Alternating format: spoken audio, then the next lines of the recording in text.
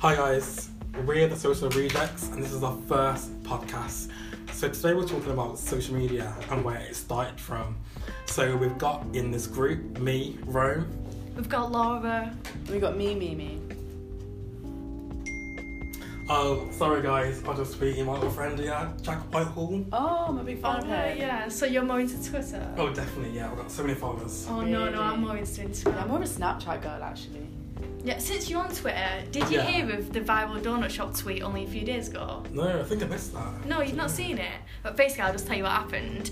Basically, a new donut shop opened in Texas, in America, and it was getting no customers. It was basically like really unsuccessful. Okay. So the owner's son then tweeted a picture showing how sad his dad was, who owned the shop.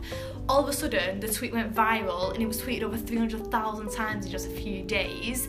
The next day, the donut shop was filled with customers and Twitter came into the shop and bought out every single donut there just through a viral tweet. So cool. But that's interesting, you know, because like compared to the first social media site, like Twitter's different, like way different than where it started from. What was the first social media website? Wow, that's so good actually. It was called 6 Degrees. So the founder said that he called it that because apparently, out of 6 people, we'd know a mutual like connection through them. Yeah. So the concept was you'd make friends through your connections. So cool. it is similar to how Facebook is today, and but obviously that was founded in 1997. And the founder, after 2 years of making it, he sold it on for $125 million. Wow. Then that new company, they shut it down a year later. Oh, wow. So it was like ahead of its time really.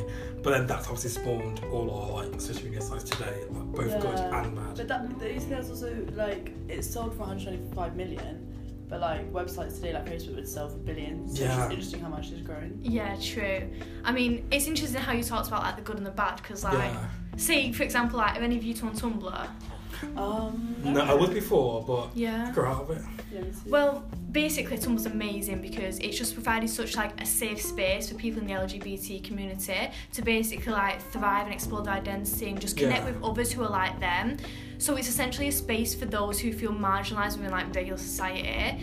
So basically there's a lot of like queer and transgender people who can interact, and the best thing is like it's anonymous, so you can be basically whoever you'd want to be without feeling any like shame or embarrassment. That's good then, That's really good, but you know, I think with anonymity, like, there's also a problem with that because I feel like that can increase bullying. Do you know what I mean? True, actually. So this study, I remember, was done by the Rider University's Department of Psychology, and they found that anonymity provided by cyberspace allows people to do and say things that they wouldn't ever do otherwise. Yeah. Which I can understand that because that's true. there's lots of stuff I wouldn't say in real life, but I remember there was I don't know if you guys remember this when we were a bit younger, but that platform called Ask FM.